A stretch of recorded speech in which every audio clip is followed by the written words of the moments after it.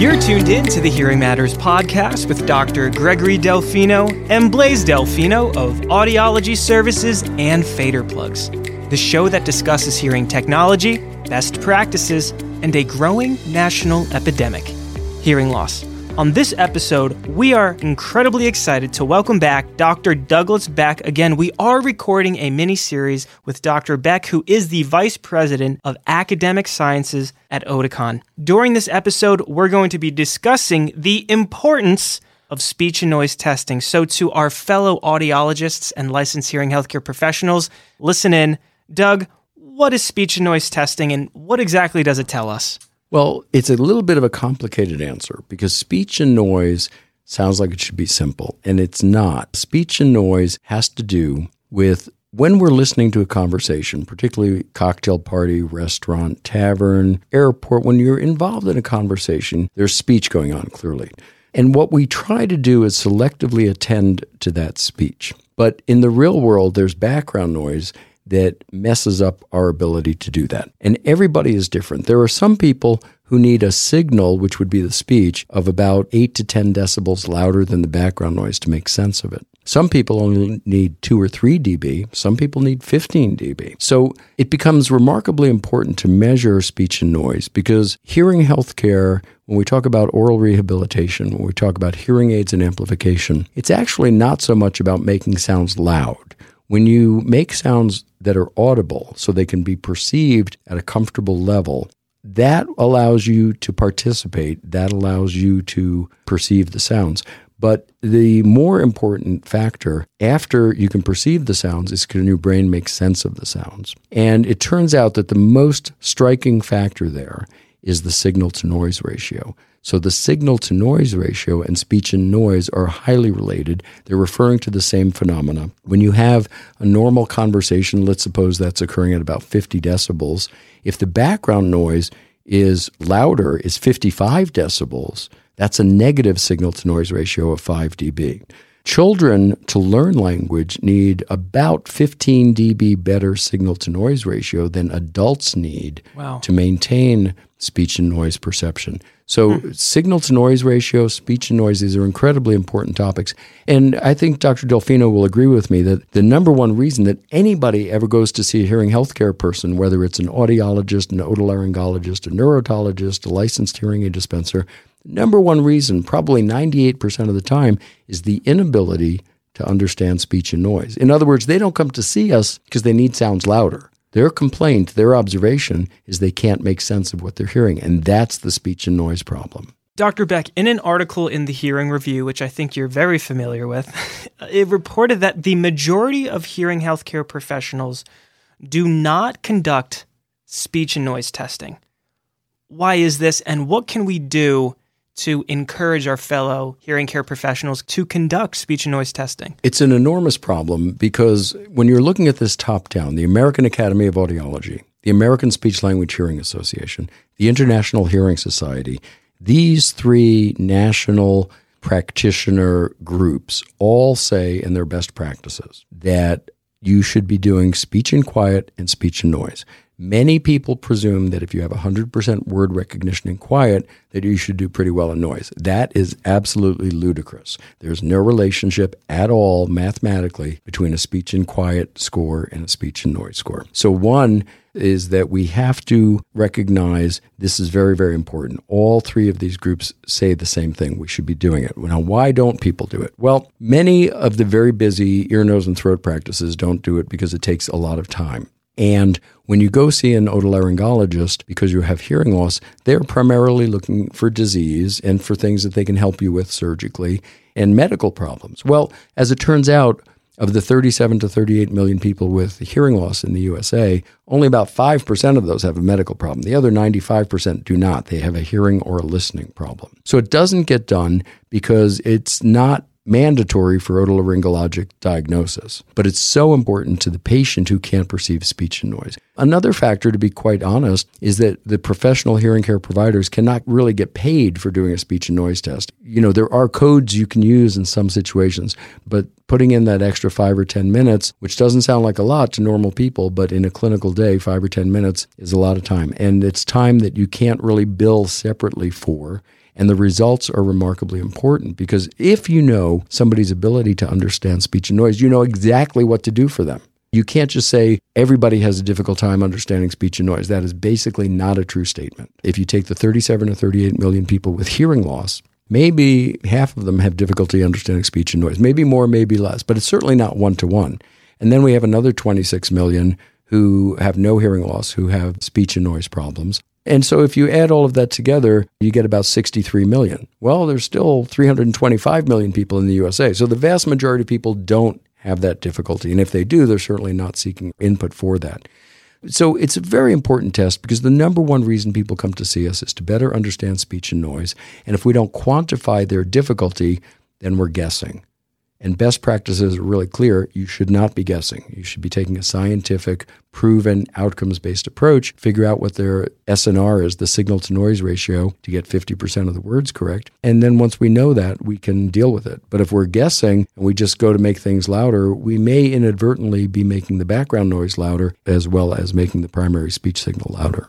Dr. Beck, when we talk about making a strong recommendation to our patient with regard to the hearing technology they need to move forward with and what we recommend that they do move forward with, Dr. Delfino conducts speech and noise testing on every single patient that we see. Right. We will have those patients that display 100% word discrimination and quiet, Sure. and then 20% in noise. Right. So when we're talking about making the strong recommendation and the recommendation based off the patient's type and degree of hearing loss, social activity level, speech and noise testing, and also budget. So, Doug, many of the hearing aids today have digital noise reduction or DNR. Now, what is that? How does it help? And how helpful is it to have a speech and noise test completed to make the correct hearing aid recommendation for our patients? Well, DNR is a fascinating topic. We've been using digital noise reduction since the beginning of the digital age of hearing aids, which was almost 30 years ago now. And primarily it's amplitude modulation. So for folks not familiar with that term, amplitude modulation means that right now as I'm speaking, the lowest loudness level my voice is creating to the highest level is about 30 dB dynamic range. So my voice is going up and down in loudness. If you were to look at it on a spectrogram, you would see this constantly changing signal. That's called a speech envelope. I see you right now, Doug. You can see it right now because you're looking at the control board. And as you're looking at that, that speech modulation is something that happens with conversational speech. So when you have DNR in a hearing aid, digital noise reduction, it's looking for that amplitude modulation and says, that's a human voice. Don't change it. Don't do anything. But then when it hears a background noise like a fan, so it's going, shh, that's a steady state noise. And the hearing aid is smart enough to say, okay, that's not modulating, so decrease that. It's not a very important sound. So amplitude modulation is kind of the go-to for hearing aids for the last 40 years, 50 years, and that does decrease some noise by perhaps a dB or two.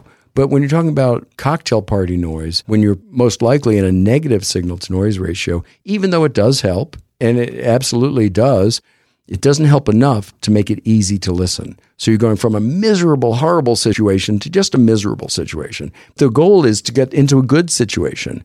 And that's where all of these other technologies, deep neural networks, FM systems, remote mics, that's where these things really shine because you can take that cocktail party, terrible signal-to-noise ratio, use a remote microphone, a digital remote microphone, and now you can really increase the signal-to-noise ratio substantially, like 12, 13, 14, 15 dB. I did an article, must have been 7 or 8 years ago, with Harvey Dillon, a very famous engineer in our profession. And Harvey was saying then that a good digital microphone, digital remote microphone, could improve the signal-to-noise ratio by up to 20 decibels. So these things make quality of life differences. They are that good.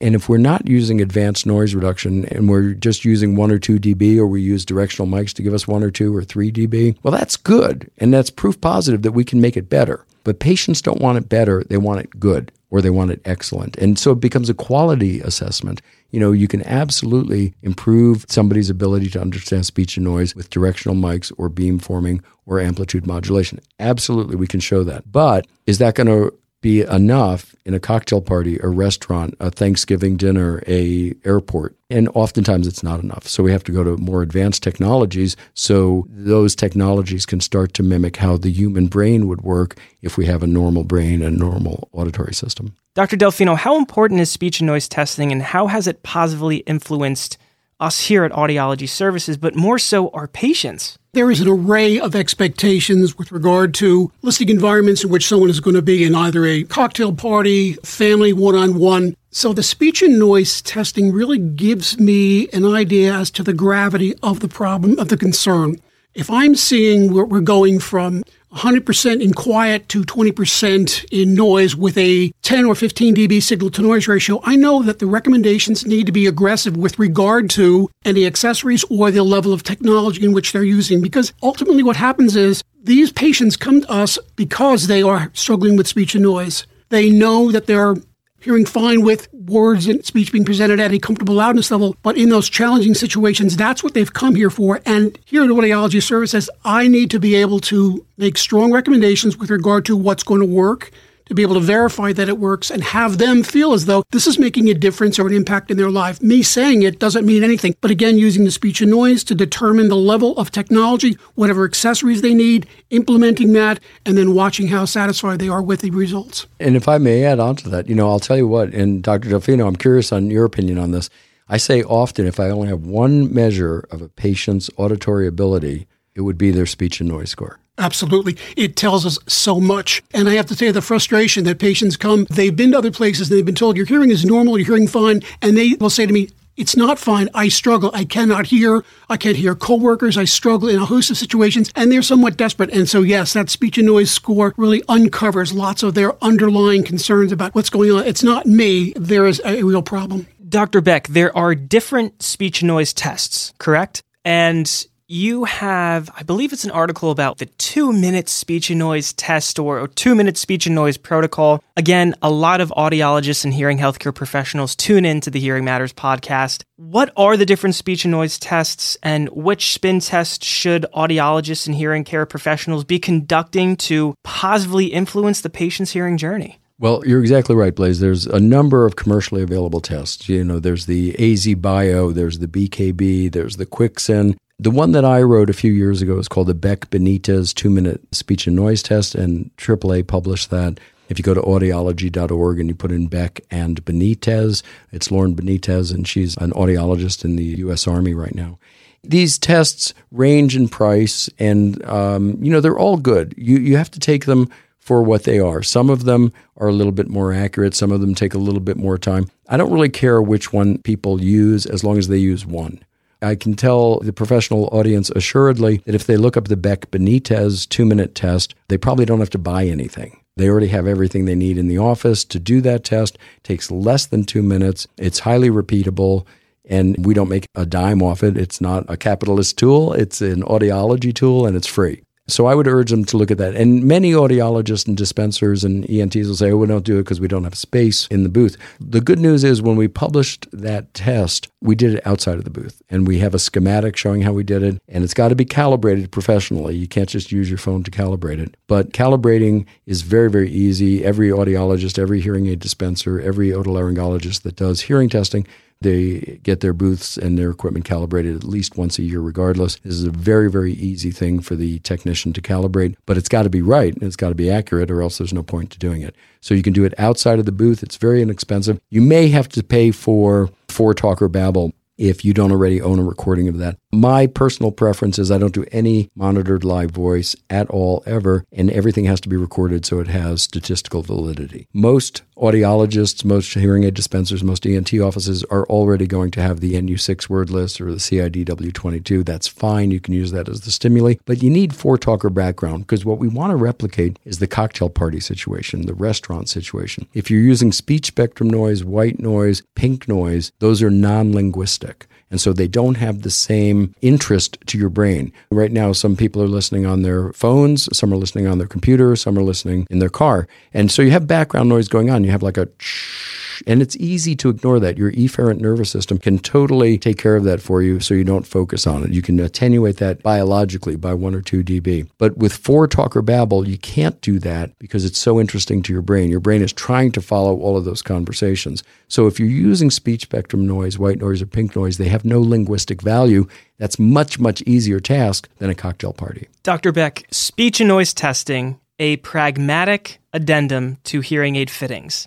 May 2013. It is now June 2021. So this has been a topic of discussion for many years. And you've been talking about the importance of speech and noise testing for a long time, for many, many years. And there still seems to be this lack of awareness of it where hearing care professionals are just like, oh, well, I don't have the time to do it. Well, you do have the time to do it. There's a 2-minute protocol. We will put that link in the description. Sure. But I want to read this quote here. Frankly, although speech and noise is the number one complaint of the majority of people with hearing loss and the majority of people wearing hearing aids, speech and noise is rarely, if ever, tested in most offices. Indeed, verification and validation measures are rarely applied in clinical practice. Kochkin, Beck, Christensen, and colleagues reported over 50% of all dispensing offices own real ear measurement equipment, yet real ear measurement is used in approximately 25% of all adult hearing aid fittings, and the percentage of use is significantly less for behavioral validation measures.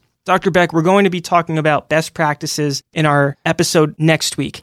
Now, I know that was a long-winded quote, but my gosh, there are so many golden nuggets in that quote. What do we need to do as a profession, as fellow hearing healthcare providers, to encourage other providers to conduct speech and noise testing? And you've been in the field for over 30 years. What is it? I think it's primarily time. But here's the thing. What I recommend, and I just did a lecture on this last night, because people always say, well, I don't have time to do that. So what I say is that anytime you have a patient who complains about speech and noise, particularly in a busy ENT practice, you do the normal clinical stuff, air, bone, speech, reflexes, temps, OAEs, you do all that stuff. And then if everything is normal word recognition scores, normal SRTs, everything lines up with the PTAs, all of that looks pretty good. What I would do is I would set them up and I'd say, listen, we're going to do an in-depth audiometric evaluation, just like we would do an HAE, a hearing aid evaluation, or an ABR, auditory brainstem response. For that, we have to schedule you to come back for an hour. The charge for that is X, Y, Z, whatever the charge is. Your insurance may or may not cover that, absolutely, but we need to investigate the speech and noise problem that brought you in. So our first level of concern is let's make sure you're healthy. Let's make sure that medically, audiologically, we don't see anything that's a problem.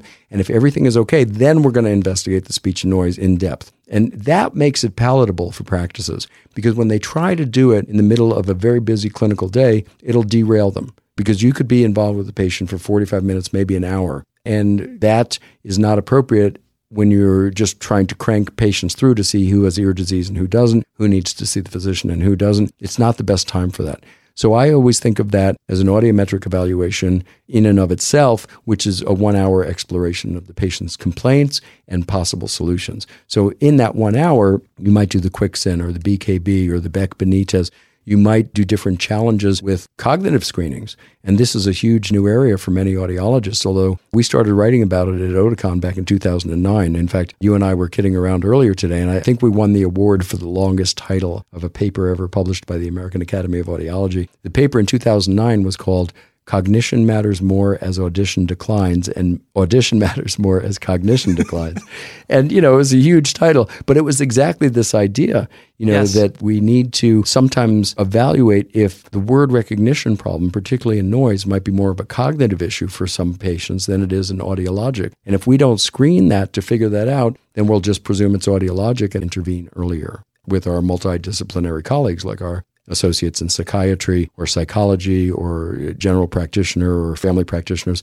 It's so important to do these cognitive screenings because that helps us to understand why the patient is having difficulty in noise. Sometimes it's hearing loss, sometimes it's listening disorders, sometimes it's cognitive issues. To our listeners tuned in who are not currently wearing hearing aids, but are learning a little bit about hearing healthcare and the importance of wearing hearing instruments, do yourself a favor.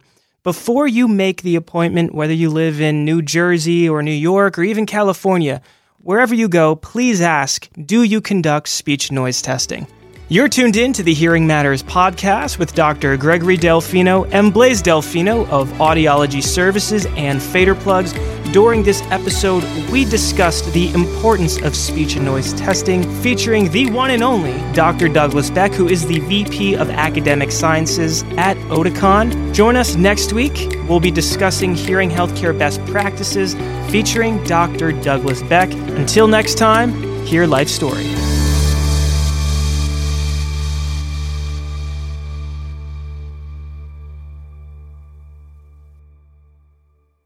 Thanks again for tuning in to the Hearing Matters podcast today.